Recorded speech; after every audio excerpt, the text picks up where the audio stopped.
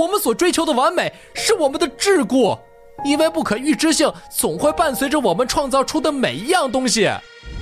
他们是伟大的发明家，愿意接受形形色色的委托，从人格交换机、虚无制造机到幸福存在感叹机，无所不造。如何制造一头称霸宇宙的怪兽？机器如何写诗？当科技发展到顶点，人类该高兴吗？宇宙是否拥有存在的目的？龙真的不存在吗？他们一起面对宇宙中这些无解的难题，还要为谁是更强的发明家争得你死我活。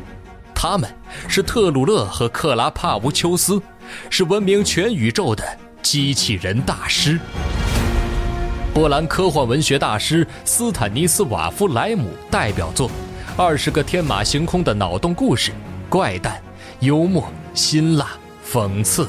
恣意徜徉于科学、文学和哲学之间。机核网果麦文化联合出品，机器人大师有声书现已在机核网及机核 App 独家上线。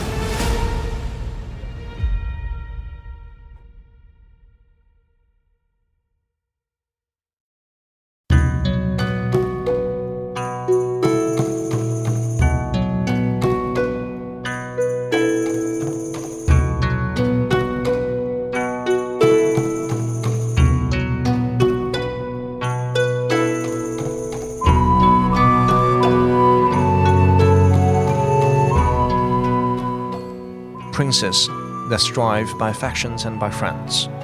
ambitiously for rule and emperor, know that the people of Rome, for whom we stand, a special party, have by common voice, in election for the Roman emperor, chosen Andronicus, surnamed the Pious, for many good and great deserts to Rome, a nobleman, a brave warrior, lives not this day within the city walls. He, by the Senate, is excited home from the very wars against the barbarous Goths, that with his sons, a terror to our foes, has yoked a nation strong, trained up in arms. 10 years are spent since first he undertook this course of Rome, and chastised with arms our enemy's pride. 5 times he has returned,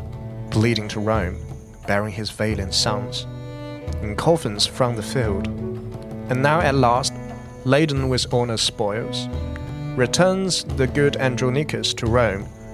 renowned Titus flourishing in arms. Let us entreat, by honor of his name, whom worthily you would have now succeed, and in the Capitol and the Senate's right, whom you pretend to honor and adore, that you withdraw you and abate your strength, dismiss your followers and, as the suitors should, plead your deserts in peace and humbleness.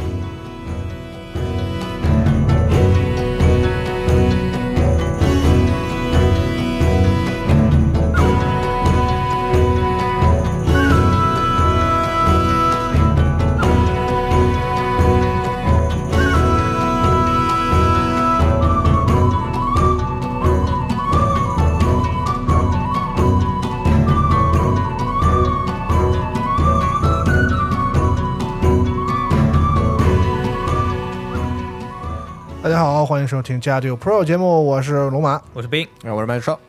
我们继续山林的主宰。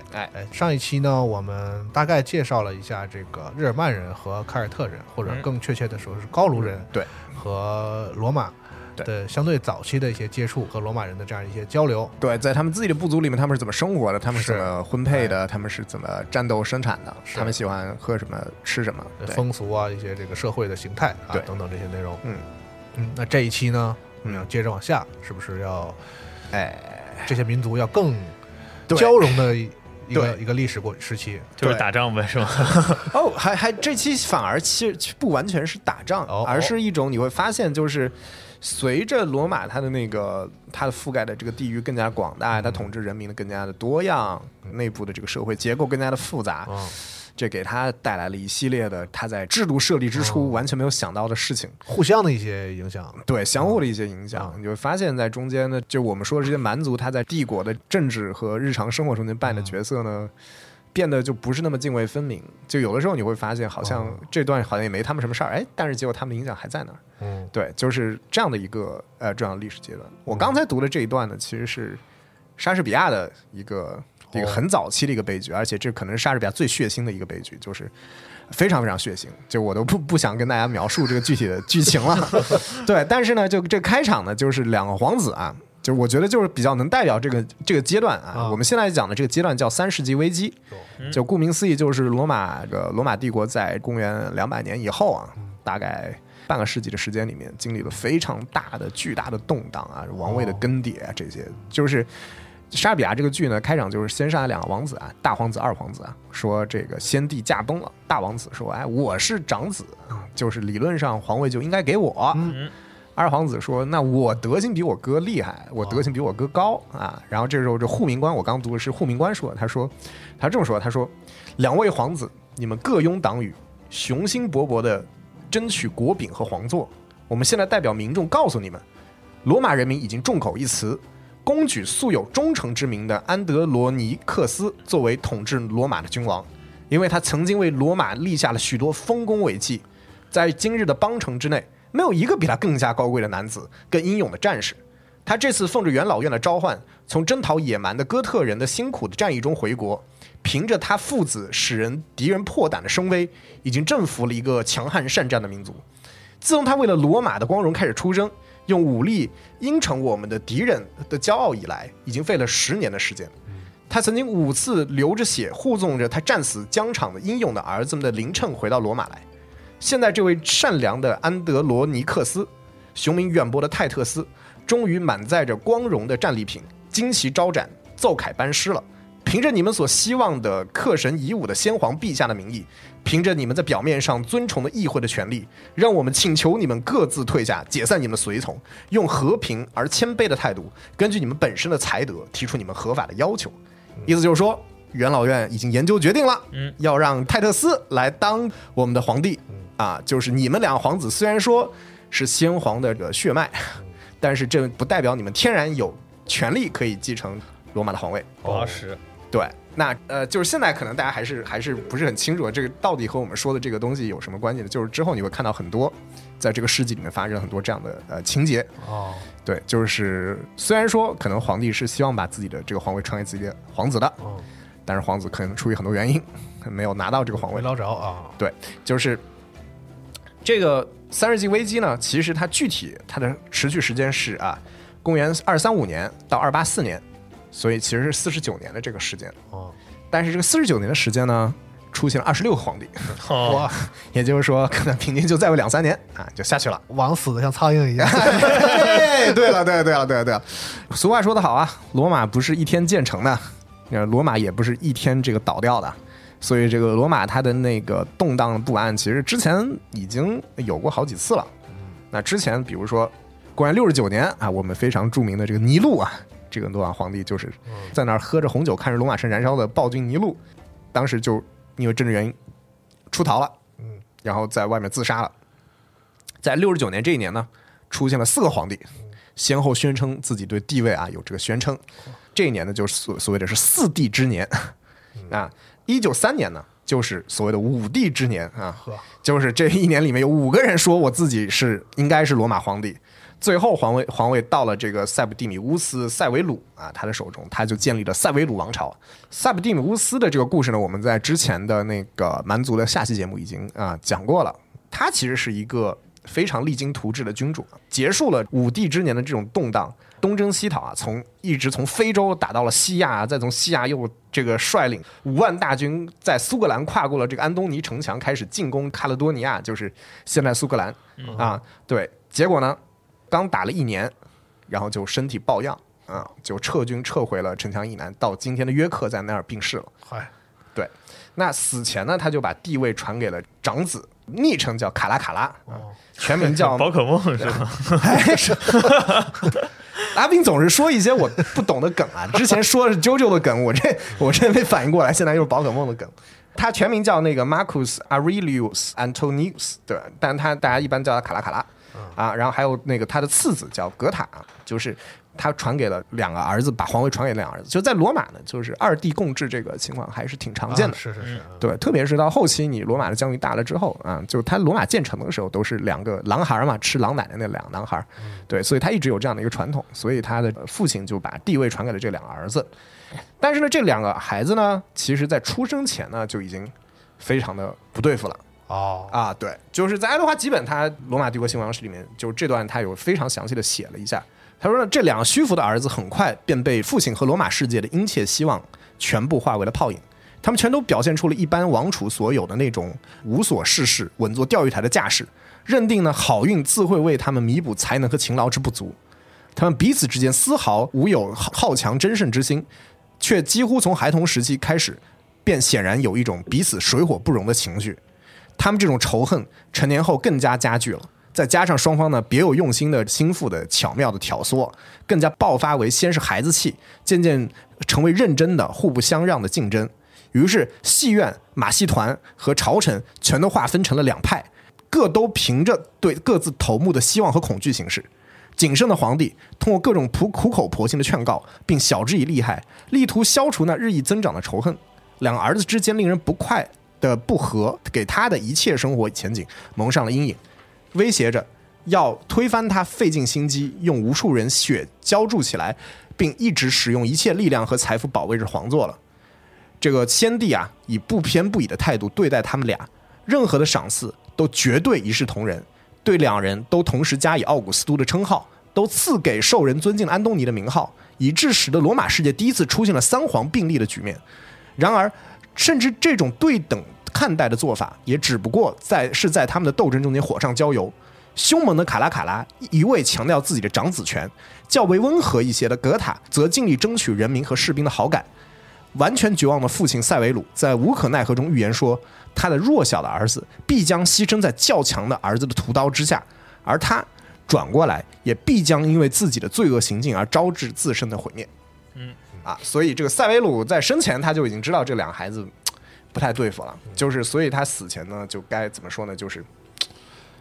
是反正苦口婆心的就劝吧。他都有这个预言了，但是好像似乎他觉得是没什么办法来改变这样一种现状。那怎么办呢？就是他们这种不对付，我作为父亲你能怎么办呢？你尽可能的把所有的恩宠给他们对等的分给他们2个。对，结果这还是进一步增强了他们俩的仇恨。我觉得他说的没毛病，就是强的弱的一定会被强的那个杀掉，就是不管谁死，这句话都是成立的。对啊，但强的那个杀掉弱了之后，他自己也会遭遇很多他自己预想不到的这个情况。古往今来这种大帝国的这个夺嫡之战啊，都是很血腥的。对，甚至这个父亲如果他认准了哪一个来继承的话，他不得不亲自帮他铺路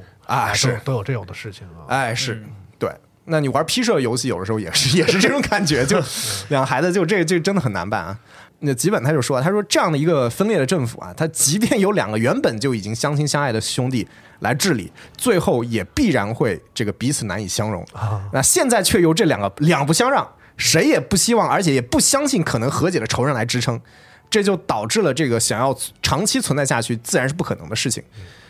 所以他们2个都很防范着对方，觉得对方肯定是想要找机会来弄死我。对，那他们在继承了地位之后呢，他们为了使自己不遭到毒杀或者刺杀，他们在从英格兰回到罗马的路上，全都采取了就是非常严密的这个措施防着对方。他们从来没有在一张桌子上吃过饭，也没有在一个屋子里睡过觉。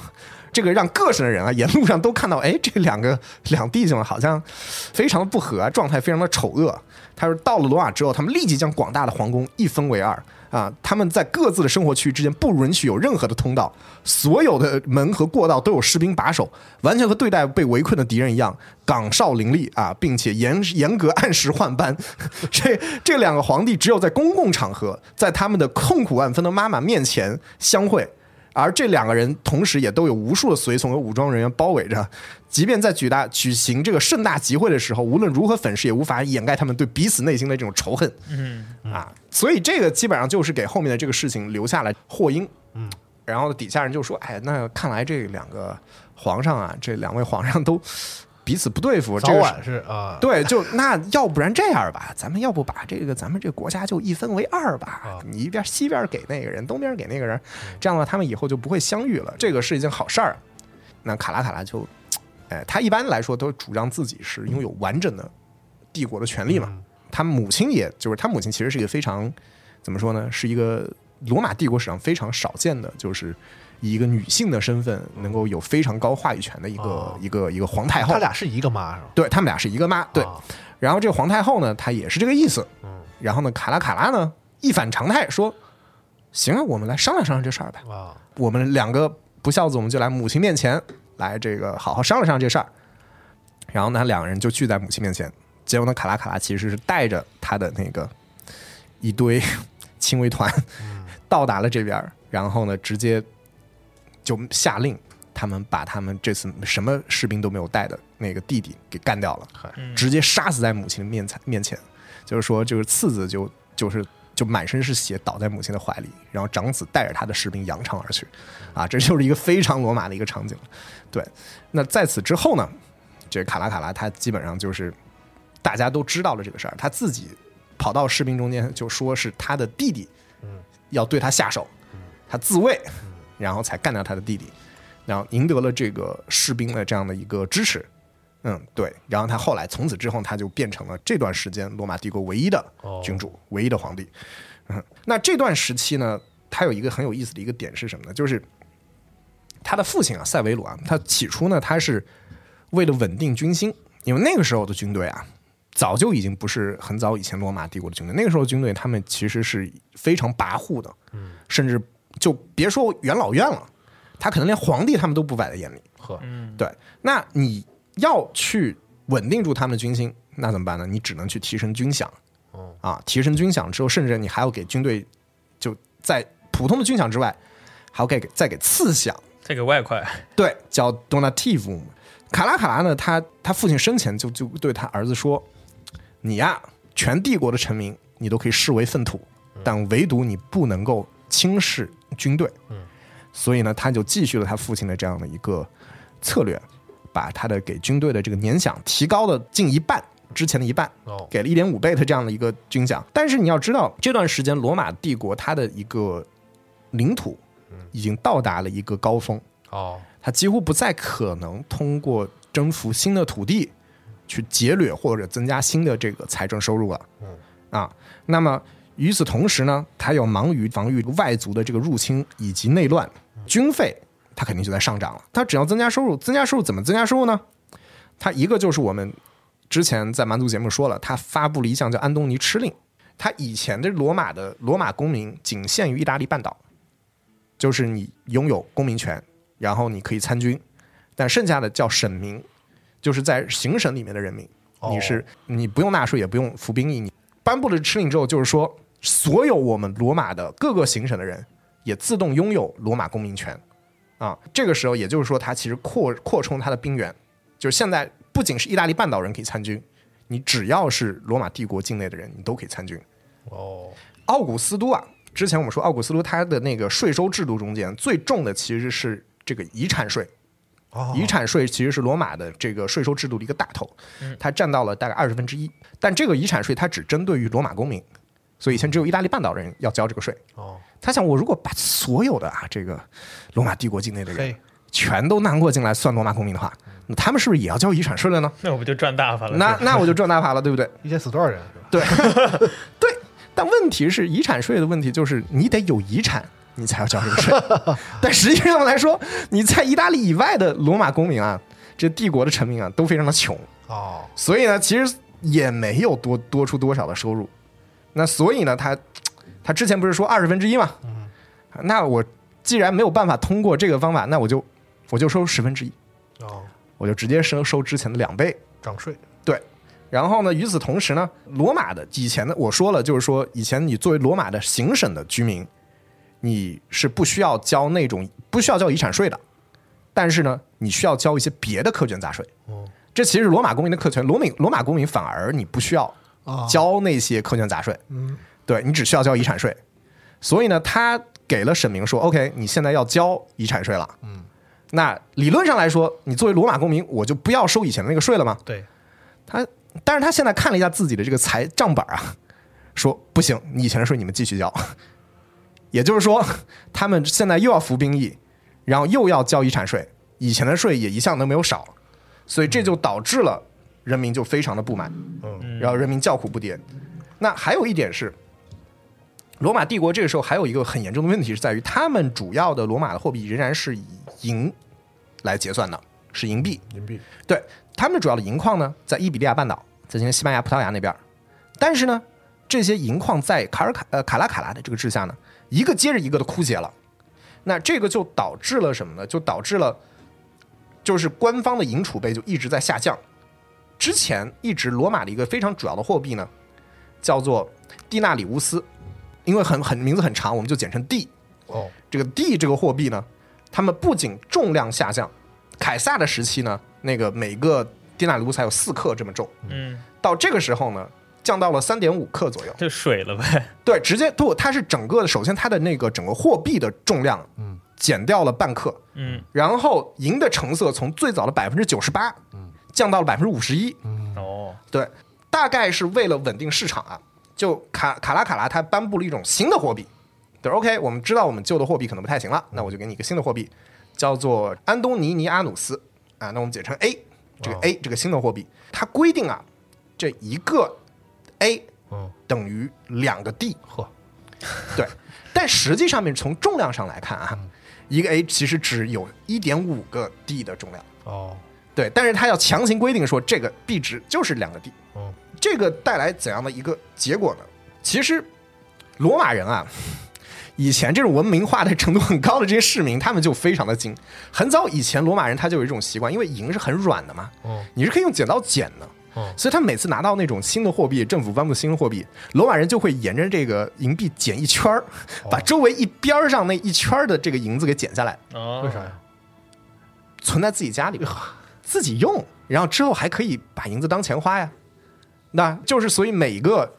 银币都可以薅一圈下来，剪完了之后就把这个银币拿出去用。对，但是当然不是所有人都会这么干，但是呢，就哪怕是老实人，他也不是傻子，你知道吗？他能看得出来这个货币我们被剪过，是对，他如果看出这个货币被剪过呢，他要拿出去用；如果这个货币没被剪过呢，他就留在自己家里面，留着自己囤着不用，因为反正都值这个钱嘛。那好的我自己存着，坏的我就拿出去用。这个就是后面我们所说的劣币驱逐良币。这种经济规律就是人就会倾向于把一个好的那个成色好的货币自己留着，把坏的货币拿去市场上流通，最后就导致市场上好的货币越来越少，坏的货币越来越多。没有人说我不收这种你们捡到一圈的这种的吗？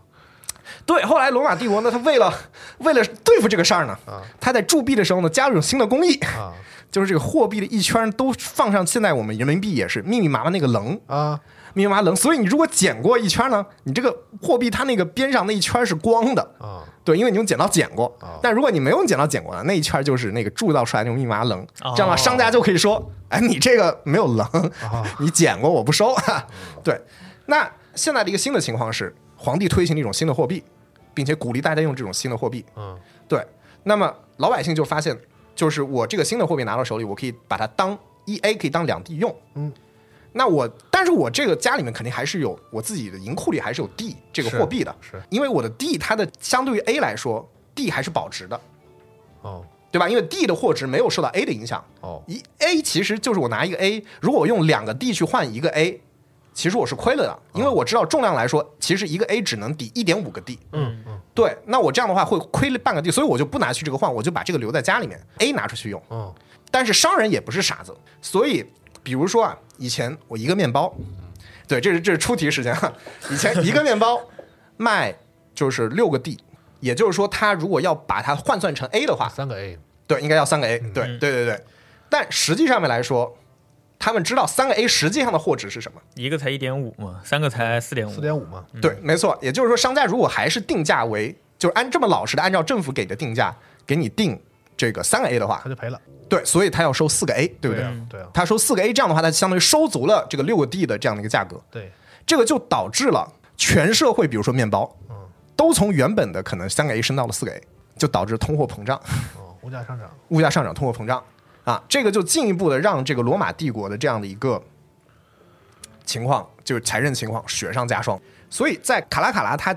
花了这么大的力气，又提升了军费，但又希望能够在财政上面去补这个军费的这个缺儿，所以把整个罗马公民权扩展到了全帝国，就导致什么结果呢？就爱德华吉本他就说呢，他说当罗马帝国的最后一道藩篱被卡拉卡拉踩倒，职业的隔离逐渐成为了阶级的区别，内部行省最有教养的公民才够资格充任律师或者行政官员。当兵吃粮的粗活丢给边疆的这个农民和蛮族，他们只知道军营不知道国家，只懂战争而不懂学识，当然更不了解民法和军纪。他们的血腥的双手、粗暴的习性和搏命的决心固然有时可以保卫子袍，但是更多的时候却颠覆了帝座。他的意思就是说，这个结果导致了全帝国的这种贫富差距，只有那些比较富庶的中央的省份，他们这些最有教养的公民才能够去进入这些比较好的阶层。但是军国大事，这些打仗这些事情，有钱人是不愿意去做的，反而就交给了平摊给了那些在边境的对于国家概念都非常不稳固的这样一群农民和蛮族。爱德华基本就认为呢，卡拉卡拉他的这种把整个罗马公民权拓展到了整个帝国这个事情是个非常草率的，就导致了这个军队的大权落到了蛮族或者外族手里的这样的一个危险。对，那卡拉卡拉他其实在213到214年这个时候，他开始还是在日耳曼的边境，日耳曼尼亚的边境跟日耳曼人展开了一系列军事行动，而且取得了一定的成果，而且他大力加强了这个日耳曼的城墙，保证了他之后20年这个蛮族对罗马帝国的入侵就慢慢减缓了。值得一提的是呢，我刚刚说到皇太后这个位高权重皇太后，也就是塞维鲁的皇后尤利亚多姆纳，她其实是一个从现在的民族上来说，她是一个阿拉伯人，她是个阿拉伯人，所以卡拉卡拉是半个阿拉伯人。他呢很有意思的是，卡拉卡拉他在谋杀了自己胞弟之后不满1年他就离开罗马城，然后他从此之后他余生一直在这个帝国东部的几个行省度过。他对所有人都非常非常的蛮横，就我刚刚说了嘛，他父亲说你不用重视他们，你只要重视军队，所以他唯独跟军队关系特别好。他自己呢又是一个非常非常崇拜亚历山大大帝，他是一个 cos 爱好者，你知道吗？他当时准备入侵波斯的安息帝国的时候呢，他让自己手下16000名士兵打扮成马其顿的长枪方阵，但这个方阵已经其实几百年前就被罗马人这种重步兵的阵型给淘汰掉了。他在出征前呢还造访了这个亚历山大港，在埃及，他在亚历山大港里面有一群学者这是亚里士多德学派的学者。有传言的说，亚历山大大帝死的时候呢是被亚里士多德下毒害死的。他就根据这个传言，然后把城里面所有的这个亚里士多德学派的学者屠戮干净。他因为他自己贪图享乐嘛，他就把禁卫军的这种军政大权呢交给了他2个最信任的手下。他把军事呢交给了这个叫亚德文图斯的一个人，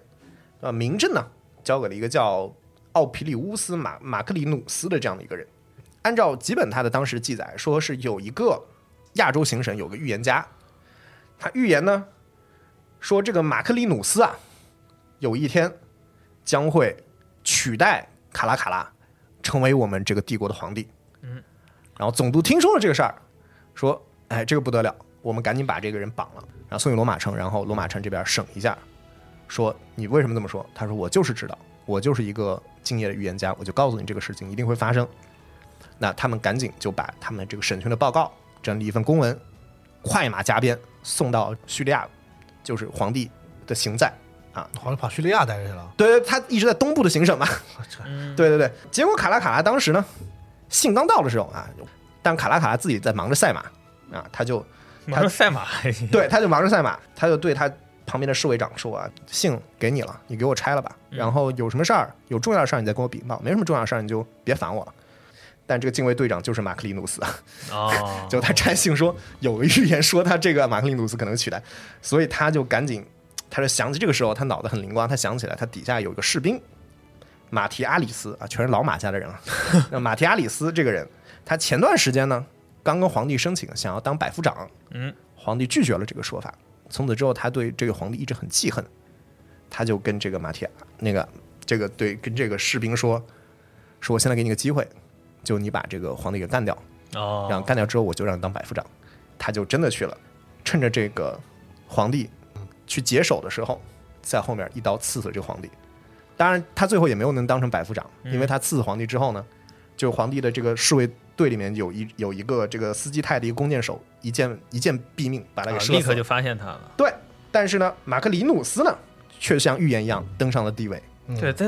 他下手的时候，他也没想想我把皇帝干掉，那谁当皇帝嘛？那可能比较单纯嘛，是对吧？就被骗了。对，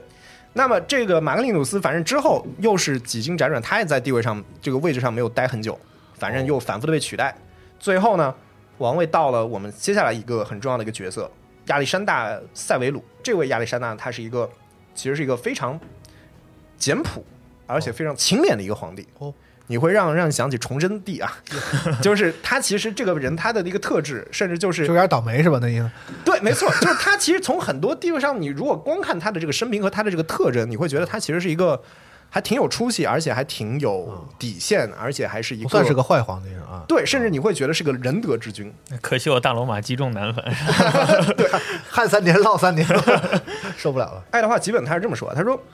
亚历山大日常起居很简单，显出有为皇帝令人激赏的一面，荣获生活习惯有所差异，仍值得当代帝王效法。他很早起床，每天第一件事情呢就是个人的礼拜活动。他的私人教堂墙上挂满了英雄的画像，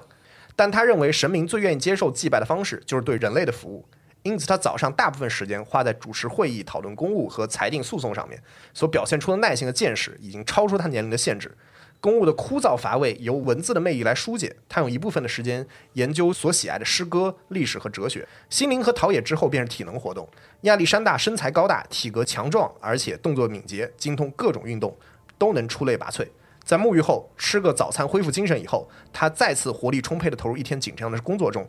晚餐才是罗马人的主餐，他在秘书的陪同下进食，阅读和答复世界各地写给皇帝的大量信件、备忘录和陈情书。他的饮食非常的节俭，经过挑选的朋友们都是很有学问而且品德高尚的人，供他咨询，也来参加这样的参会。亚历山大的穿着朴实无华，举止谦恭有礼，温文儒雅。在适当的时间，他会将宫殿开放给所有的臣民，进入的人好似可以听到一个声音，就像伊留西斯仪式中发出了有益新生的训诫：进入这神圣的宫殿，要有纯洁无邪的心灵。就是这么一个感觉上面是一个明君，感觉上是一个可以把帝国带向光明未来的一个人，听起来不错。对，但是呢，其实他也是有一个隐患的，就是军队最早其实是非常爱护他的，因为他刚登上帝位的时候，就是在军队的拥护下登上帝位的，大家都很爱戴这样的一个年轻的皇帝。但是呢，皇帝他不是那么倚仗军队，他很倚重文官集团和贵族，而且他要靠文官来制约这个军队，因为他觉得罗马的军队已经这几百年以来，就已经有点太过分了。结果这个导致各个行省的军队开始不断的爆发这种暴乱并且杀害他派过去的这些钦差官吏。235年的时候呢，他自己御驾亲征波斯的萨珊王朝据说途中这些他带过去士兵到了东方的这个行省之后，还跑到那个女浴室里面去洗澡，这个遭到了军纪的处分导致整个军团成建制的哗变。那亚历山大结果非常就是年轻的皇帝面无惧色，直接到了暴乱的军队面前，亲自发表演说。他说：“你们这样喊叫，到战场上还是向着波斯人、日耳曼人和萨马提亚人去喊吧。你们的君王和恩主面前要保持肃静，因为是他给你粮食、衣物和金钱。肃静，不然我就不称你们是军人，要叫你们老百姓，就像那些蔑视了法律的人一样，要把你们当作贱民看待。”所以说，你看这个皇帝在这些叛乱的这个军队面前都非常的刚。那这些军团结果听他一说更加气了，说我宰了你。对，然后他还是很刚，他说你们有种你们有勇气的话就去战场上表现吧，这样你们还会显得更高贵一些。你们现在可以杀我，但吓不倒我。共和国的严刑峻法会惩罚你们的罪行，为我报仇。老百姓放下你们的武器，安静的离开，回到你们的营房中间去吧。反正就在充满勇气的演讲之下，他们的这个军队居然被安抚下来了。我也不知道这是怎么做到的，他就慢慢安抚下来了。然后呢，他最后其实就处死了几个纵容军团哗变的护民官。军团的这些士兵呢，他没有动他们，恢复了他们的直接。结果呢，他们就是全部愿意誓死效忠他。对，在他安抚了军情之后，他们的军队非常愿意为他战死沙场。所以呢，在接下来跟这个波斯的战斗中间呢，还是表现出了不错的战斗力。那跟鼎盛时期的萨珊帝国各有胜败。有些人说他们赢了，有些人说他们输了。但呢，总之呢，事实上面来说，他们确实成功的阻止了波斯人的西进。但是在这个波斯的战事结束没多久公元234年呢，有大批的日耳曼蛮族以完整的部落编制渡过这个莱茵河和多瑙河开始进入帝国的境内。又来了。刚打完一场战争，你要知道，这个时候士兵本来是等着回故乡，然后休息一段时间的。但结果呢，他们还没有回到罗马，结果就听说这个北方的边境上又出事儿了，所以呢，他们这个士气就更加糟糕了。那再加上本身他们的一个之前兵源上面的这样的一个减员的情况，那亚历山大他235年呢，就刚从波斯回来，就抵达了北方的前线。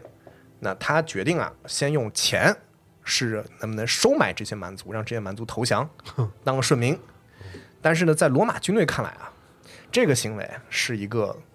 很屈辱的行为。对，这个就相当于我们之前后面看这个和亲这个行为，就是觉得这是一个非常屈辱的一个行为。所以那个在军队里面，他的威信就大大折损了。最终这个军队还是你知道一直忍了很长时间，还是把他给刺杀了。然后是元老院最后也对他非常的不满意。然后呢，宣布对这位皇帝，对亚历山大实行了一种刑罚，叫做记忆抹杀之刑 （damnatio memoriae），就是说我们要把你的整个所有的记录全部给在历史中间给消掉。大记忆消除术。对，从此这个历史上再也没有人知道有你这一号人但是从现在来看，我们知道他名字什么生平，说明没有成功，失败了。对，施法失败对，元老院这个时候呢，立了一个军团长叫做马西米努斯·瑟雷克斯让他上台了。但在这个点上，就是亚历山大的遇刺和马克西米努斯的上台，被认为是3世纪危机的正式的开始。这才开始。对，这才开始。但首先，此人他这个人很有意思的是，他出身于色雷斯。色雷斯呢，他其实是相当于在希腊世界很边缘的一个地方。而且色雷斯在大部分情况下面，他们都会被认为是蛮族。对，他们对希腊世界就已经是个蛮族了。在哪儿色雷斯就相当于在现在希腊的整个巴尔干半岛的最北边，可能是现在的马其顿共和国和那个克罗地亚这一圈。不至于是蛮族吧？你怎么是因为他们使用的语言和古希腊人不一样，跟罗马人不一样。听起来地理条件确实也没有希腊罗马那边那么好。对，而且呢，他是一个牧民的儿子，苦出身，而且你知道，在罗马时代，色雷斯人还是在讲自己的土语。因此，所以对罗马人来说，他就是个巴巴洛斯对，因为你说不好这个，你不讲古希腊语或者是讲拉丁语的，你就是蛮族。对，他作为皇帝有3个第一，首先他是第一个出身卑微的皇帝。以前的所有的皇帝，他基本上都出生在一个罗马的望族里边，这就是头一个出现有个牧民的儿子，是色雷斯牧民的儿子。第2个第一是他是第一个出身蛮族的皇帝。第3个第一是他是第一个所谓的军营皇帝或者军人皇帝。他是怎么加入到这个罗马军队中间来的呢？就是他的那个出身故事还挺传奇的。亚历山大他在年轻的时候，他曾经有一次在色雷斯举办了一次军人运动会对，那个时代就已经有军人运动会了。当时年轻的蛮族他还叫马克西明。这马克西明呢，他跑过来围观，并且他看到了这些魁梧的军人在赛场上一显身手，心里面很痒痒。就是原话，就是用他粗野的方言跑到皇帝面前，希望能够恩准让他来参赛。皇帝说行啊，那我看看你本事吧，那我就来，我也就不刁难你了，我就派我16个最强的军人跟你摔跤结果他一口气连续摔倒了16个。皇帝说可以啊，年轻人，这我手下最强的人都被你摔倒了，那你当然有资格参加，我给你我这个荣誉就是让你加入我的军团。大家就看到有一个新的当地的一个年轻人赢得了这样的一个荣誉，很高兴，围着他欢呼。但是他欢呼的人群中间，看到骑在马匹上的皇帝亚历山大远远的在看着自己，他有一种敏感，他觉得我的荣誉还不止于此。于是呢，他后来就跑到皇帝跟前，皇帝没跟他说话，骑着马就离开了。结果皇帝侧身一看，发现这个马克西明还在他边上跟着呢，一直就跟他马跑得一样快。皇帝就问他说，我都已经跑出去，可能跑了1个多小时了，你怎么就还在那儿跟着呢？不累吗？马西明说我不累。他说你真的不累假不累？我真的不累。那行，我再试试呗。他又找了7个，你再跟他们摔跤试试。然后他又一口气把这7个人全部摔倒了。亚历山大非常惊异，这个蛮族年轻人将来大有可为，就给他一个金项圈，作为一个就是他的那种像金牌一样的奖赏。并且让他加入皇帝的骑兵亲卫团啊，让他随时追随自己左右。后来一路把他提拔到了第4军团的司令官。然后他就非常敏锐地注意到啊，军队一直对亚历山大这个皇帝是不满意的，所以呢，他就开始在军队底下开始做一些小动作，开始煽动这个军队。最后呢，总算如他所愿，军队把这个皇帝赐死了，而且元老院认为马克西明最有资格当这个皇帝。但是呢，我们刚刚说他是这3个第一，这是一个在罗马历史上从来没有出现过的情况。是，这个就导致了他其实是没有根基的。你要知道，你要从政的话，就是你的这个人脉啊，你之前的积淀呢，是，包括你的才能，很多的东西就是都需要被掌握着权柄的人所认可。那所以他其实这个时候几乎是跟军阀没有什么区别的。那么当他登上帝位之后呢，他的这方面的信心肯定和那些出生于贵族的皇帝是非常不一样的。所以最后结果是什么呢？就是爱德华吉本他是这么描述的，他说马西明的残暴却是出自另外一个根源，唯恐遭人鄙视。他的低下的野蛮人出身，他粗野的外貌，他对文明生活的种种制度的无知，和与不幸的亚历山大的和蔼的神态形成一种对他们极为不利的对照。自卑呗，对，他很自卑，他不会忘记在他身份还比较低下时，他曾常常等待在某些狂傲的罗马贵族的门前，而最后却被他们傲慢的奴仆拒之门外。他也还记得少数在贫困中救济过他，曾经帮助他实现他希望的朋友，但是那些曾一脚把他踢开和那些曾经保护过色雷斯人的人却犯有一个共同的罪行，他们都清楚他低下的出身，就因为这一罪行，许多人被处死了。而通过对他的几个恩人的处决，马克西明便以用血的字迹写下了他无法抹去的生性的下流、忘恩负义的历史啊！所以就是这个他的这种自卑，对于他处在这个地位以及他有的这样的一种手里的权利啊，就最后造成他的这样的一种残暴。元老院是怎么想的？元老院他当时就是觉得，在马西明之前，亚历山大这种有一种理想主义，但是却不受军人待见的这样的一个皇帝，矫枉过正有点。对，所以他觉得，那既然你们军队想要有一个你们能服帖的人，挑个当兵的，对，我就挑个当兵的吧。对，要像那个丰臣秀吉出身很低，然后掌握大权之后，竟是那种小心眼的事儿，就是谁当年看不起我了，是怎么着的，是吧？都是这种。就是他自己也知道啊，就是在他上帝位之后没有多久啊，这无论是元老院的贵族还是罗马市里面的这些市民啊，其实都不喜欢他，是这点他还是很清楚的。所以呢，他就召集了这些告密者啊，这个煽动这些人去起诉者，去迫害，你知道，去捏造罪名，去滥杀无辜。然后呢，凡是被因为他的原因上了法庭的，他最终都宣判有罪啊。曾经是这种腰缠万贯的人啊，也转眼间就露宿街头。然后先让人家破人亡，还要从他废墟里取钱，最终导致了罗马人受不了了，就日子过不下去了，揭竿而起。就是238年这一年啊，他开始进军日耳曼尼亚，但是呢，这一年却成为了6帝之年。在这一年的时候呢，阿费利加行省的，就是在北非，阿费利加行省的总督叫戈尔迪安一世和他的儿子2世开始起事。他当时其实戈尔迪安一世这个人啊，当时发动起义的时候他已经80岁了。哇！其实他在卡尔卡拉以及亚历山大在位的时候都是朝廷的重臣，3朝元老啊。他曾经担任过罗马城的市政官。基本说他拥有一种非凡的才华，他又能够获得民主的赏识，也不会引起暴君的猜忌，所以他就靠着这样的一种政治智慧一直活到现在。司马懿，司马懿。还真是，对，他说那个戈尔迪安这个家族本身就是一个非常显赫的家族啊。他们家族有多么显赫呢？他说，伟大的庞培在罗马曾经住过的府邸，很多代以来都属于戈尔迪安家族所有。宫殿里展示大批海战胜利的纪念品而闻名，也装饰着许多当代的绘画作品。他的庄园位于通往普拉内斯特的道路旁边，以壮丽无比的大浴场，3座长达100英尺的大厅，一个宏伟的柱廊，有200根极罕见而昂贵、四面为不同种类的大理石长柱所支撑而闻名于世。公共活动全部由他自费举办，每次都有数百头野兽和决斗士参加，似乎他的财富已经超过臣民应有的程度。在他一生悠游的岁月当中，都能与世无争，研究文学，平静地沐浴于罗马的荣光之中。等到野蛮的马克西明篡夺帝位之后，戈尔迪安尽力减少了许多无能为力加以预防的苦难。在他逼不得已接受紫袍加身时，已经是80岁的高龄。身为幸福的安东尼时代硕果仅存的元老重臣，在他自己的行事作为中重现哲人王的美德，这些都展示在30卷传颂一时的诗集中间。就是他年轻的时候出了30卷诗集。对，是一个其实，所以他在罗马城啊，虽然他现在远在阿非利加，他在罗马城的这个声望，其实大家老百姓都知道有这么一号人物，很风雅的一个老领主。对，而且每天都办活动，每天都办活动，大家能不喜欢他吗？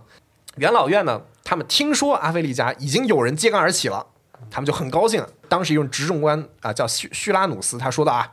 各位议员，他2位获得执政官殊荣的戈尔迪安，一位是具有执政官头衔的总督，一位是各位的将领，已在阿非利加被拥立为帝。让我们感谢提斯德鲁斯的年轻人，让我们感谢迦太基忠诚的人民，他们是将我们从恶魔的手中拯救出来的恩人。为什么你们听我说话时候表情这么冷淡，这么怯懦？为什么你们面面相觑？为什么踌躇不决？马克西明，人民的公敌，愿他的仇恨跟着他身体一起被消灭，愿我们长期沐浴在戈尔迪安皇帝的谨慎和幸福之中，以及其子戈尔迪安2世的英勇和坚韧之中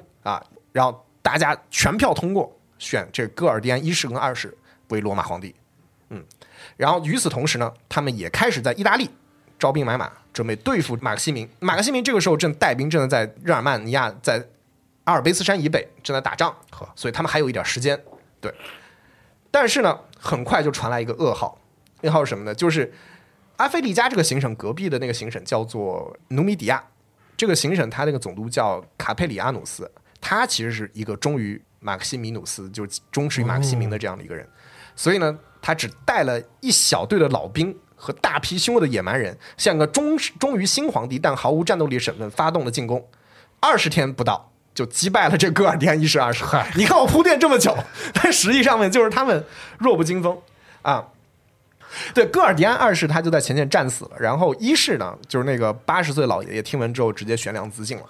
对。那与此同时呢，马克西米努斯正在准备班师回朝，准备平叛元老院也知道了阿非利加传来的噩耗，于是在4月22日选出了2位元老最为德高位重的巴尔比努斯和最有军事才能的普皮恩努斯，这2个人作为双帝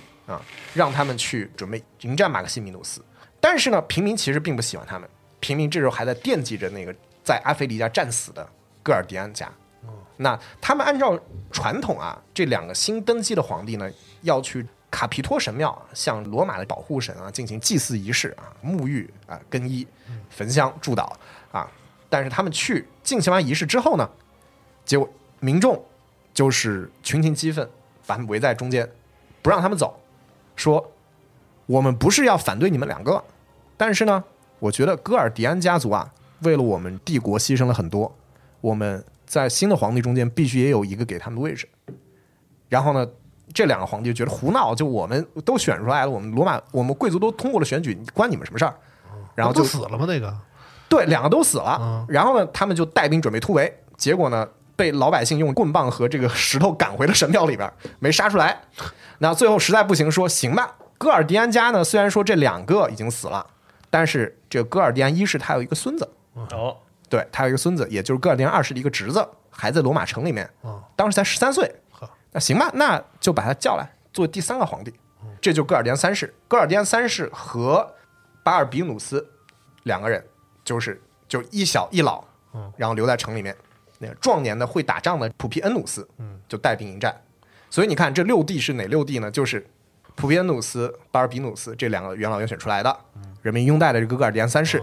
然后之前戈尔迪安1世、戈尔迪安2世，戈尔迪安家仨人，再加上皇帝，对，再加上现在的皇帝，对，一共6个人，对，这就1年中间6个皇帝。那马克西米努斯呢，反正他也遇上自己的麻烦，他到第2年的2月份才回到了意大利。那他回到意大利之后呢，元老院就施行了这种坚壁清野战术，就导致他路上呢没有什么补给，周围全是废弃的城镇，对，就等着他到来。而元老院同时又宣布他是公敌。上一次元老院宣布是公敌的人是尼禄，这次终于轮到他了。这时候他手下的军队呢也不是傻子饿了很长时间了。虽然说罗马是帝国啊，但是罗马的全名是什么呢？它全名是 SPQR 嘛，是不是？就是那个 Senatus Populusque Romanus， 罗马元老院和人民。现在的元老院和人民都不喜欢你，军队再跋扈，他们也知道，就是说这个时候又是咱们见风使舵的时候了。是对，所以呢，第二帕提亚军团啊，他们当时在驻军的军帐中间杀死了马克西米努斯跟他的儿子马克西姆斯，然后6月底的时候，他们就在趁着这个罗马这边的军队到来之前，杀死自己的主子，然后等普皮恩努斯带兵到的时候呢，整个军团向他投诚说，我们已经把我们罗马的公敌给干掉了。然后3位皇帝呢就赦免了这个全军，然后马克西米努斯呢，这个父子尸体被枭首，然后首级要带回罗马。然后这罗马城终于是这个是一片欢腾啊！普皮恩努斯啊，他在一片自由和自信的氛围中问道说，我们把罗马从一个魔鬼的手中拯救出来，希望得到报酬是什么呢？德高望重的巴尔比努斯脱口而出的回答道，是元老院的爱，人民的爱和全人类的爱。哦呦啊，可悲啊！他这位更为有远见的合作者回答道，可悲，我担心士兵们的仇恨和他们的仇恨将带来无比严重的后果。从后来的情况来看，他的这个担忧绝非庸人自扰啊！在他们凯旋之后，感觉罗马终于结束了野蛮人皇帝的统治，我们终于可以回到了这样的一个和平的岁月里面去了。但是呢，结果夺取胜利没多久，他们之前的这种团结就不复存在，他们两个就开始互相猜忌，两个皇帝就经常做这种事儿，3天2头就爆发冲突啊。那这个于此同时呢，军队这个时候呢，慢慢的他们就不再重要了。那长期失利之后呢，一直记恨这两个皇帝，那尤其是禁卫军对他们的记恨尤其深。最后呢，士兵抓到了元老院的皇帝，这是他们对皇帝恶意而藐视的称呼，接着就剥去了这个皇帝的袍服，意气风发的把这两个赤身裸体的皇帝拖过罗马的街道，本想将这两个命运多舛的皇帝凌迟处死，但又害怕他们这个忠诚的日耳曼皇家卫队前来救援，于是呢就直接结束他们的生命，留下他们浑身是伤的尸体，任凭群众给予怜悯或者羞辱。这两个皇帝一共在位就在位了99天，然后在这两个皇帝死之后呢，别忘了这时候还有一个皇帝就是戈尔迪安三世，他反而成为唯一的一个皇帝啊。那戈尔迪安三世呢，他比较倚重他的一个修辞学的老师，是个希腊人，米西特修斯，而且还娶了他的女儿，跟他的岳父一起东征波斯。结果一切顺利的时候呢，本来这个对波斯战事非常顺利的时候，243年呢，这个他的岳父却得了痢疾病故了。有个说法说他是被毒死的。那接替他岳父的指挥官呢，是一个阿拉伯人菲利普。结果呢，他自己干掉了戈尔迪安三世，取而代之当了皇帝。讽刺的是啊，他回到罗马这个时间点非常的巧，是罗马建国1000年。但是在罗马建国1000年的时候，在地位上面却是一个阿拉伯人。对，但是他为了安抚民众，因为出去的皇帝还是这个戈尔迪安三世，回来却变成了这样的一个皇帝。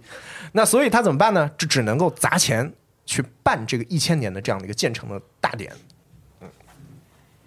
所以这个时候基本上你可以看到，就是罗马帝国的他那个祸根已经埋下了，这种非常频繁调换的这个皇帝，就是像他这种在外边把上一任皇帝杀了，这种元老院会承认他吗？你就要看他自己手下的军队以及他在这底下势力了。元老院这个时候就已经变成了一个装饰性质的东西。对，他元老院可以给予你一些合法性，这个就有点类似于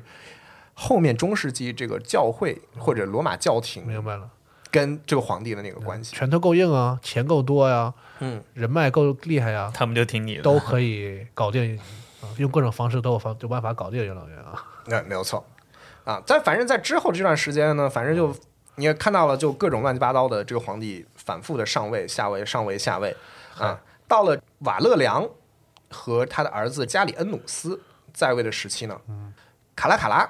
他当时不是加固了日耳曼的城防，是之后呢，相对而言这北方的边境问题不太大，直到亚历山大的时候，其实北方又出了一些事儿。到了瓦勒良在位的时候呢，大约是在公元253年到260年这7年的时间里面，气候专家说啊，有部分原因是因为海平面当时上升了，导致欧洲北部啊，他们特别是低地国家，现在荷兰、卢森堡啊，一直到这个北海沿岸，他们那个这些当地部族，他们这个生存空间收缩了，导致他们不得不南下。这个时候呢，当时整个帝国面对的入侵主要是4个方面的入侵，其中一支部族呢叫法兰克人。法兰克人是怎样的一群人呢？就老过河那个是吧？对，没错，老过河那个。但之前的历史中间，他的名字没怎么出现过。对，但这个时候他头一次出现在罗马人的记载中间。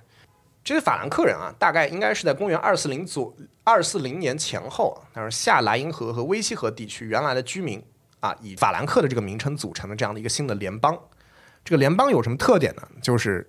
热爱自由是他们的特点。所以呢，他们是一群日耳曼人的那种平等的，但是到后面呢，开始根据风俗跟语言组织成一种更大的一种联合体。那这个时候法兰克人就是这样的一支联合体。法兰克人这个时候对帝国的威胁，主要是他们可能是非常少数的，在这段时间里面直接突破了这个莱茵河的防线，而且一路杀到了比利牛斯山，然后就杀到了这个西班牙，然后洗劫了我们今天的萨拉戈萨，甚至在西班牙的港口找到了很多的船，他们呢就劫持了一些就是当地的一些向导，然后开着这艘船呢一路南下，甚至到了非洲。然后遥远省份的居民完全被这些疯狂的野蛮人给吓坏了，他们仿佛是从另外一个世界忽然从天而降，因为他们的名字、神态以及他们的面色，对于非洲海岸的边的居民来说，都同样完全陌生。对，这个就是一群法兰克人从德国一路杀穿了法国，杀到了西班牙，再从西班牙坐船又杀到了北非，就是一支非常骁勇善战的一种金发的民出现在了毛里塔尼亚的海岸上面。对，这是对于3世纪的人来说，简直是闻所未闻、见所未见。第二支重要的日耳曼的部族是阿勒曼尼人，英语中的 All Man， 叫阿利曼，就是阿勒曼尼人。然后在今天的法语中间，我们就是他们还是法国人，还是叫德国人阿勒曼尼人的。对，可能是因为就是他们曾经在战争中间殴打过高卢人，所以对他们的这个印象非常深刻。当然了，其实阿勒曼尼人并不是唯一殴打过高卢人的日耳曼人，这个其实法兰克人也最后殴打过他们，最后甚至现在法兰西的国民都是其实根据法兰克人来的。这群阿勒曼尼人他们就整个洗劫了高卢行省，然后甚至兵锋直抵罗马城下。当时在位的这2位皇帝都在远方前线督战，以至于这个元老院几个世纪来，你知道元老院天天在城里面这个胡吃海喝，就天天在那儿遛鸟，从来不做什么事儿。遛鸟还行，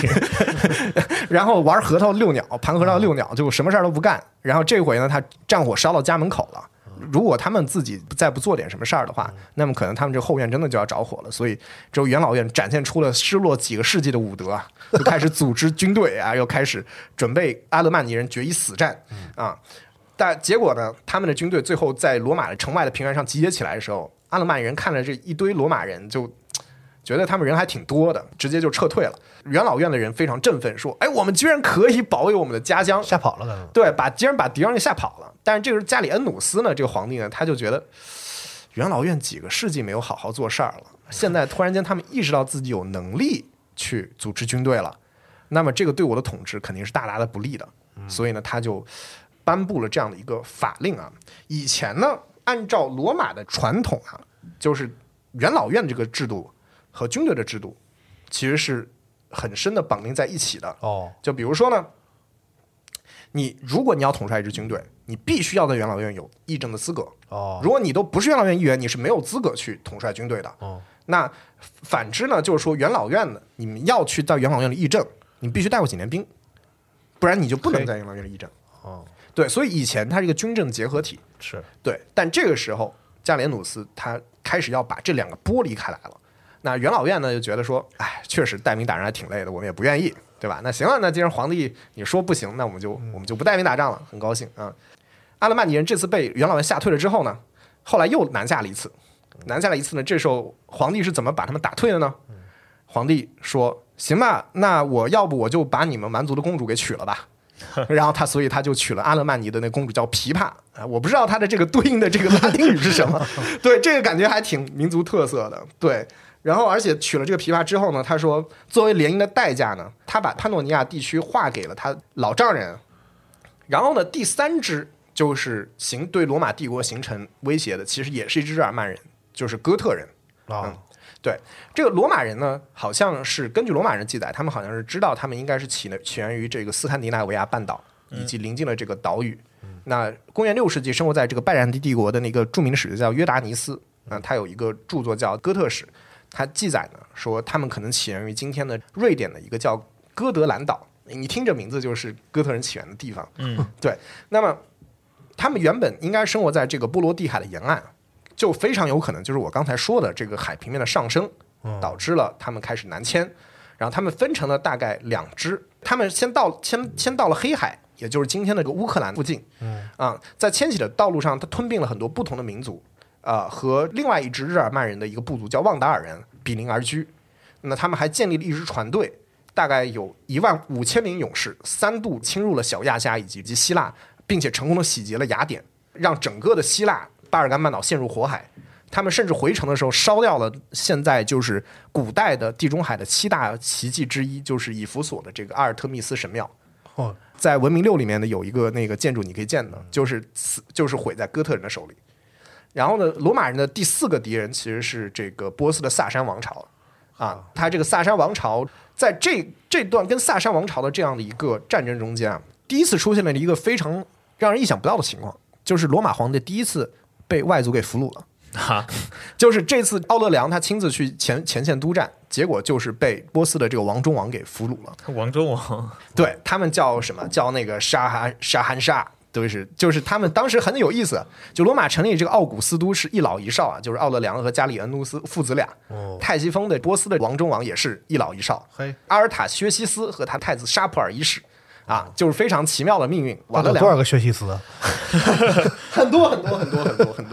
对，这个瓦勒良最后据说啊，就是这是谣传啊，就是最后这个瓦勒良被俘虏之后，他在敌人都城泰西风的那个命运是怎么样的呢？他说我们被告知，身穿紫袍但带着枷锁的瓦勒良被作为失势的伟大人物的典型拴在街头示众，还说凡是波斯君主上马的时候，他脚下蹬着就是罗马皇帝的脖子。尽管他的同盟者一再规劝他要记住命运的无常，要担心罗马人有一天将再度得势，并告诉他应该使这非同小可的奴隶成为和平的保证，而不要当成泄愤的对象，但沙普尔却完全是置之不理。在瓦勒良因过度的羞辱和悲哀死去之后，他的皮被填进干草做成人形，在几代人中间一直保存在波斯最著名的神庙里，成了一个比爱慕虚荣的罗马人经常建立的假想的铜像或大理石雕像更为真实的多的纪念碑。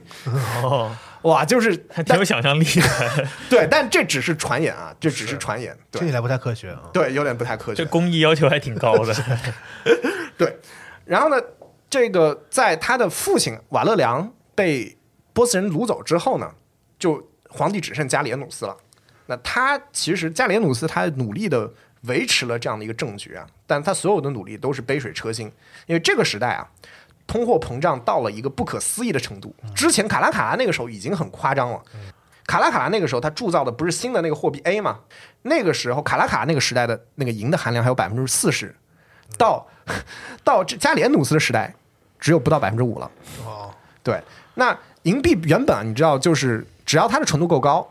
看起来它就是应该是个白色的嘛。对，我们印象中银币。但是在加里恩努斯治下，他那个银币啊，就如果你看到有一个就是罗马那个银币，看上去是青铜色的，这个就是加里恩努斯那个时代，就它都已经看上去都不是银币了，发绿是吧？对，发绿了。对，当时又是一段时间的这个内乱，结果呢，罗马帝国在军阀割据下面一分为3，西北边的高卢不列颠西班牙变成了高卢帝国，地中海东岸啊，包括埃及为帕米拉帝国，还有剩下的本土就分成了3半。加里恩努斯其实是他没有办法收复故土，只能守在他自己所在的这个罗马。268年，他手下的军队再一次 again 啊，这个罗马军队又反水了，把皇帝呢困在了这个米兰城中，导致了他被手下又再次被他手下刺杀了。军队这次再一次的展现出了他们自主意志啊，他们选取了他们自己最高的司令官叫做克劳迪乌斯为帝。那克劳迪乌斯有意思的是什么呢？就是他这个人啊，他就在此前在米兰围困这个前任皇帝的这个军队中间。所以有个说法就是说他就是那个刺客都是他派去的。元老院他也就没办法，也继续按照传统承认他的地位啊。他之前因为在一场叫做纳伊苏斯之战中间，那个击败了大规模的这个哥特人部队，以至于他有一个绰号。叫哥特人毁灭者，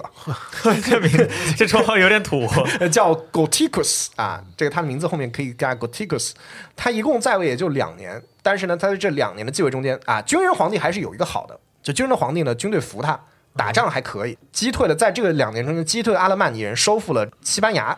结果呢，270年呢死在了征战的途中。元老院就立了他的这个弟弟，叫这昆提卢斯为帝。但是军队呢，完全不接受他，不支持他，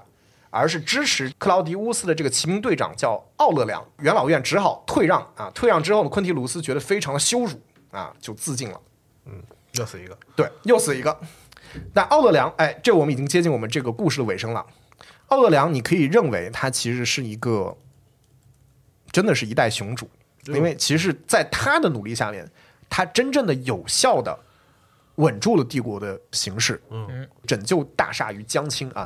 他首先他做的第一件事情呢，先是稳定了货币，他这个弹劾了这个铸币厂的官员，就元老院其实就非常害怕他，然后于是就撺掇那些铸币厂的工人罢工，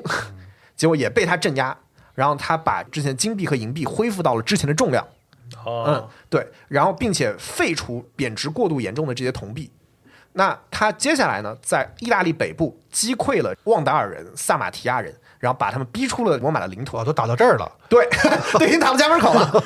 271年呢，旺达尔人不是溃退了吗？就往北逃，他又在他们撤退路上设下伏兵。然后呢，阿勒曼尼人南下进入波俄平原劫掠的时候呢，奥勒良的军队又回防，他也并不是百战百胜啊，他这第一战其实还是失利了，引发了罗马城内的恐慌。但是呢，他并没有气馁，在敌方驻军的时候夜袭了他们的营地，然后把这个阿勒曼尼人撵到了波河以北，最后在帕维亚将这支部队一举歼灭。因此他也获得了这个日耳曼人毁灭者的称呼。大家都是毁灭者对，就 Germanicus Maximus 啊。你要注意到，这个时候罗马有个非常有意思的情况，就罗马人因为很长时间没有面对过威胁，因为他们的敌人全部被他们挡在帝国的领土之外了，所以罗马城的城墙就直接被拆掉了。大都无城这个事情，就是你的这个城市，他会觉得他是在宣示一种罗马的永恒。这个还有一个好处呢，就是当你拆掉城墙之后呢，这个城市它就很自然可以扩张铺开来。是，但现在的罗马已经不再是凯撒时代的罗马了。所以奥勒良的一个非常明智的做法，就是重新主持了现在这个城墙的修建。今天我们看到的这个罗马城的城墙，就是奥勒良那个时代留下的城墙，就叫奥勒良城墙。对，然后呢，他在多瑙河的北岸击败了这个哥特人，然后杀掉了他们的首领那个纳鲍德斯，但还是决定放弃在多瑙河北岸的达契亚行省，因为他自己算了一下，在那边屯兵，在那边防守那个代价过于高昂了，犯不上。对，犯不上。272年，他这个东征了这个帕米亚王国。这帕米亚王国就是我们之前说的，就高卢帝国和帕米亚王国就是独立出来的，就三部分帝国。帕米亚就是埃及那边啊。对，埃及以及就是现在西亚那块。对，黎巴嫩什么的，对，叙利亚、埃及，就是中间那个巴勒斯坦什么的。对，对。这个当时帕米亚的王国的统治者是一位女王，叫芝诺比亚女王啊。当时是加里恩努斯之前就是先帝他任命的东方总司令奥登纳图斯的遗孀啊。对，她的丈夫的权力，其实在死后啊，法理上其实就已经无效了。对，但是她却觉得就是说，凭什么罗马人说无效就无效？我是这边的地头蛇，那谁能动得了我？并且就是这个在他的统治下面，他们的军队也击退了当时前来征讨的罗马将军啊。他自称是这个埃及托勒密王朝这个克罗帕特拉之后啊，是埃及艳后之后。他同时而且他这个女王精通古希腊文、拉丁文、叙利亚文和埃及文，还是有本事。对。然后他还吞掉了埃及，对，这个埃及可是当时帝国的粮仓啊。是啊。当时克劳迪乌斯那个时候，先是忙着北伐这哥特人，没得来及管他，而且克劳迪乌斯清楚，只要有这个女王在那儿坐镇，波斯人就过不来。那我就可以专心的先在北方先打仗。对，但是到了奥勒良这个时候来说呢，这个就是卧榻之侧岂容他人安睡了。那于是就开始发兵东征，然后就爆发了2次大战。最后呢，他把女王直接打到了就是他们的最后的一个都城，就只剩那个埃米萨这个都城。他最后写信回罗马的时候，他是这么，就是奥勒良他说啊，罗马人民总以轻蔑的口气谈起我正在和一个女人进行的这场战争，他们完全不了解芝诺比亚的为人和力量，我们简直不可能说清他做了多少战争准备，集中了多少石头弓箭和各种投掷武器，每一段城墙都配备了两三台投石炮，他的军用机械还能投掷火种。担心受惩罚的恐惧使他不惜完全豁出命去，然而我仍然一切都信赖至今一直对我的事业表示支持的罗马保护神的保佑。对，所以这场战斗打的也是很艰难啊，最终还是击败了芝诺比亚，并且呢，把用黄金做成的那个锁链把它铐住，然后带回了罗马。待遇还挺高的。对，这个跟他，而且还有一点是跟他一起回罗马的啊，就是被他一起带回罗马，还非常有可能还有一个太阳神信仰，因为那个时候就是在奥勒良的治下，他提升了太阳神在罗马多神教中间的地位，而且把他直接拔到了至尊的地位。就是我们所说的不败的索尔，就是这个 So Invictus 啊，这个而且还新修建了这个太阳神神庙，274年12月25日揭幕。哎，你要注意这个日子，12月25日这个日子其实是我们一般认为是冬至的后一天。冬至是每一天的日照数量最少，是太阳时间就是白天时间最短的一天，在第二天。我们就会一般被古代多神教，特别是罗马多神教的太阳神信仰认为是日神回归的一天啊，因为在那一天太阳日照的时间就越来越长。对，所以后面我们说的现在的圣诞节定在12月24号、25号，就非常有可能其实是沿袭自罗马的这个日神信仰的这样的一个系统。对。那么这个奥勒良其实呢，他这个皇帝他出身我们其实不是很明确。对，他记载他的时候他已经是壮年的时候了。那有一些信息中间好像透露出来一个事情，就是他的母亲好像就是一个太阳神的女祭司。对，所以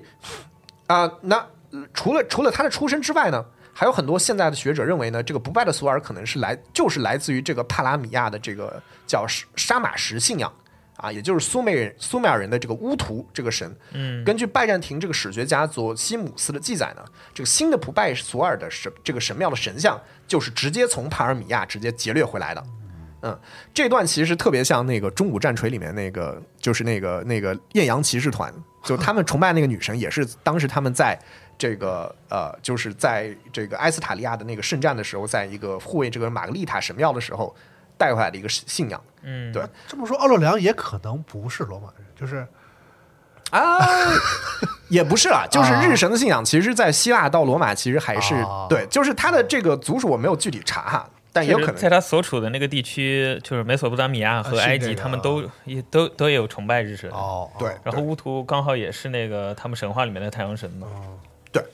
那么总之，这奥勒良他就是凯旋回到了帝都罗马。他举办了一种特别大型的凯旋仪式。那这个凯旋仪式呢，可以认为结束了单世纪的危机。那终于帝国还好，有了这样的一位皇帝，拯救了这个帝国。他当时庆典就是真的是非常的奢侈排在庆祝队伍最前面的是20头大象、4头虎王和来自北部、东部、南部的不同地域的200多种珍奇的动物。在他们后面跟着1600个专门在竞技场上进行残酷娱乐活动的格斗士。亚洲的财富，那许多被征服民族的兵刃和旗号，叙利亚女王华贵的餐具和服饰，都排列成为完全对称的艺术图案，展现在观众面前。从埃塞俄比亚、阿拉伯、波斯、巴克特里亚纳、印度和中国派来的使臣，一个个全都穿着耀眼无比华贵的服装，充分展现出罗马皇帝的声威。罗马皇帝自己也向人们展示了许多感恩的城市奉献给他的各种礼品，特别是大批的精致的王冠。一大串被强拉到庆祝大会上来的人，哥特人、旺达尔人、塞尔马提亚人、阿勒曼尼人、法兰克人、高卢人、叙利亚人和埃及人的俘虏，更具体地证实了奥勒良的辉煌成功。每一个民族的战俘都佩戴着各自不同的标记，亚马逊女杰的称号则被加在10个在战场上抓获的哥特族的女战士头上。但观众的眼光对那么多俘虏毫无兴趣，却全集中在泰特里库斯皇帝和东方女王的身上。芝诺比亚苗条的身材带着黄金做成的镣铐，套在他脖子上的一条金锁链则由一个奴隶用手举着，沉重的珠宝的重量几乎使他站都站不住了。他步行推着一辆他曾梦想坐着他进入罗马城的豪华的4轮战车前进，后面跟着还要富丽堂皇的奥登纳图斯和波斯王的2辆4轮战车，这车原是哥特国王的。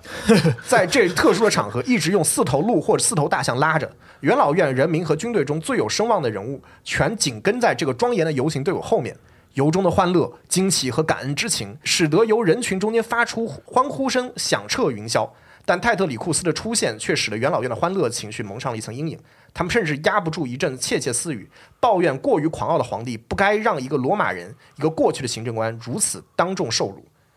但是不管奥勒良在对待他这些不幸的对手时如何为所欲为，他最后实际上对他们表现出了宽大实为前代帝王所罕有。过去一些企图保卫自己的王座或者自由终未成功的皇族亲王，在驻节游行的队伍里一登上太阳神庙的时候，往往全被勒死在狱中。而这些企图篡夺王位的人，他们的失败虽已坐实他们的叛国罪，却被允许在富裕体面的生活中间了其余生。这个奥勒良最后呢，虽然说他成功的终止了很多的这种巨大的这种叛乱以及就是重新整合了帝国，但他最后呢，有一些人评价，有一位最有才智的罗马皇帝曾说到，他的前任奥勒良的才能更适宜指挥一支军队，而不适于统治一个帝国。他还是一个军人皇帝嘛，说到底，就是在他反正他最后也是没有死，就是没有免于这个死于非命。最后他也是，尽管他有一身文治武功，感觉战功赫赫，给罗马人带明了这么样的东西，最后还是死于非命。这场3世纪危机呢，最终是在戴克利先的他的那个改革中间，才是真正意义上的落下了帷幕。但是奥勒良他的本身他的这个军事行动，其实给他们奠定了这样的一个好的基础，稳定了之前动荡的人心吧，也是。对，这个就是我们分裂的大帝国又重新统一了起来吧，至少对，没有错。所以就是说，我们会发现啊，在这个罗马帝国3世纪危机里面啊，蛮族的存在，它其实一直是一个暗线。那就是它不是随时都出现在罗马城的城下，但是他们其实有的时候，他们就在帝国军的内部，他们甚至在这皇帝的宝座上面，他们可能在军队里边，他们可能在国境外边。他们可能有的时候是表现为一直渡过莱茵河或者多瑙河的这一些部族，在绝望的寻求这个生存的空间，可能是一群来自于日德兰北部的这样的一群因为海平面上升而不得不南下觅食的这样的一群人。对，所以就是蛮族，它其实对于罗马来说，其实是一个非常微妙的一个存在。它既是罗马的他者，它好像又是罗马的一部分。对，没有错。可以稍微联系到一些近代史啊，就是为什么法国人跟德国人这么不对付，就是你可以理解为就是比跟英国人还不对付吗？那是另外一种不对付。但是法国人德国人你要知道，他们的冲突其实甚至你可以说直接造成2次世界大战。是对，一群在罗马治下的被罗马熏陶过的一群高卢人，和一群罗马人怎么打都打不服的日耳曼人。是对，就是他们之间的这种冲突，他们的文化，他们很多的东西，就其实是构成了现在欧洲从可能17、18世纪之后那种，就是欧洲大陆上的这种纷争的一个非常主旋律，就是在这个地方。因为你看我们今天讲的这个罗马帝国的这些事儿就公元1、2、3世纪那个时候，好像是2000年前了，恨不得。对。但是你会说那个时候那个罗马帝国的影响，直到今天。是你看介绍的这些，就是包括在17、18世纪的，一直延续到今天的这种国家和民族之间的关系，对，甚至今天的篮球、足球运动，还是挺有意思的。到世界杯上面，这个法国人跟德国人之间互相的谩骂。那我最后提一个问题，就是这个高卢为什么叫雄鸡啊？因为我们刚才讲到，就是凯撒不是说那个高卢人他们最崇拜的一个神是那个莫丘利嘛？莫丘利其实是罗马神话中间，其实相当于那个爱马仕吧，就是这赫尔墨斯的那个商业之神。商业之神，我刚刚说，其实那个罗马人、希腊人特别喜欢用自己的神的名字去指代，比如说就是那个荷利欧斯是他们日神，他们会用这个神称呼波斯人的日神也叫荷利欧斯。对，所以就是他当说莫丘利的时候，他其实是指的是我刚刚说其实是鲁格嘛，就是那个凯尔特人神话中间的鲁格。鲁格他的那个作为当时尤其是大陆的凯尔特人的明晰中，他们最崇拜的神其实是鲁格，而鲁格的象人就是鸡。对，对，当然就是还有就是那个说法是那个 galus 这个词儿，就是在拉丁语里边，它除了高卢人之外，它也可以指鸡。对，所以就是也有这个说法，但其实这个没有因果关系了，因为罗马人那个时候就高卢人他们没有那么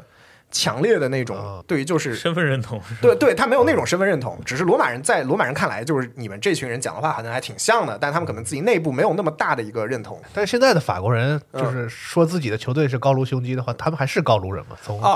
对这个道理上讲，这个是这样的，这个很有意思啊。这个在法国大革命之前啊，他们当时有一个种族的学说。就是他们认为啊，就现在法国所有的贵族啊，所有那个名字里面叫德什么什么什么的啊，这些贵族他们是法兰克人他们是征服者那现在那些没有德的那些老百姓他们都是高卢人老百姓是高卢人，对，是被法兰克人打服的人这有点像现在英国人就是你很难说他们族属，因为你说现代英国人他们王室好像是从诺曼征服，说德国人嘛，是温莎，对，说德国的对，但是他们最早他们那条王室支线是从诺曼底过去的，那所以是在法国安定了一段时间的北欧人，然后征服了，就所谓诺曼人，其实就是对从诺曼底过去的北欧人。然后呢，但是他们的主要的民众呢，又全都是我们之前说盎格鲁撒克逊人，和掺杂了一些布里吞人的那些血统。那么法国人呢，从这个说法来说，你可以说是高卢人、罗马人、法兰克人和以及一些其他的一些可能就是日耳曼民族，他们这个进入了这个法国国境，然后他们的混血。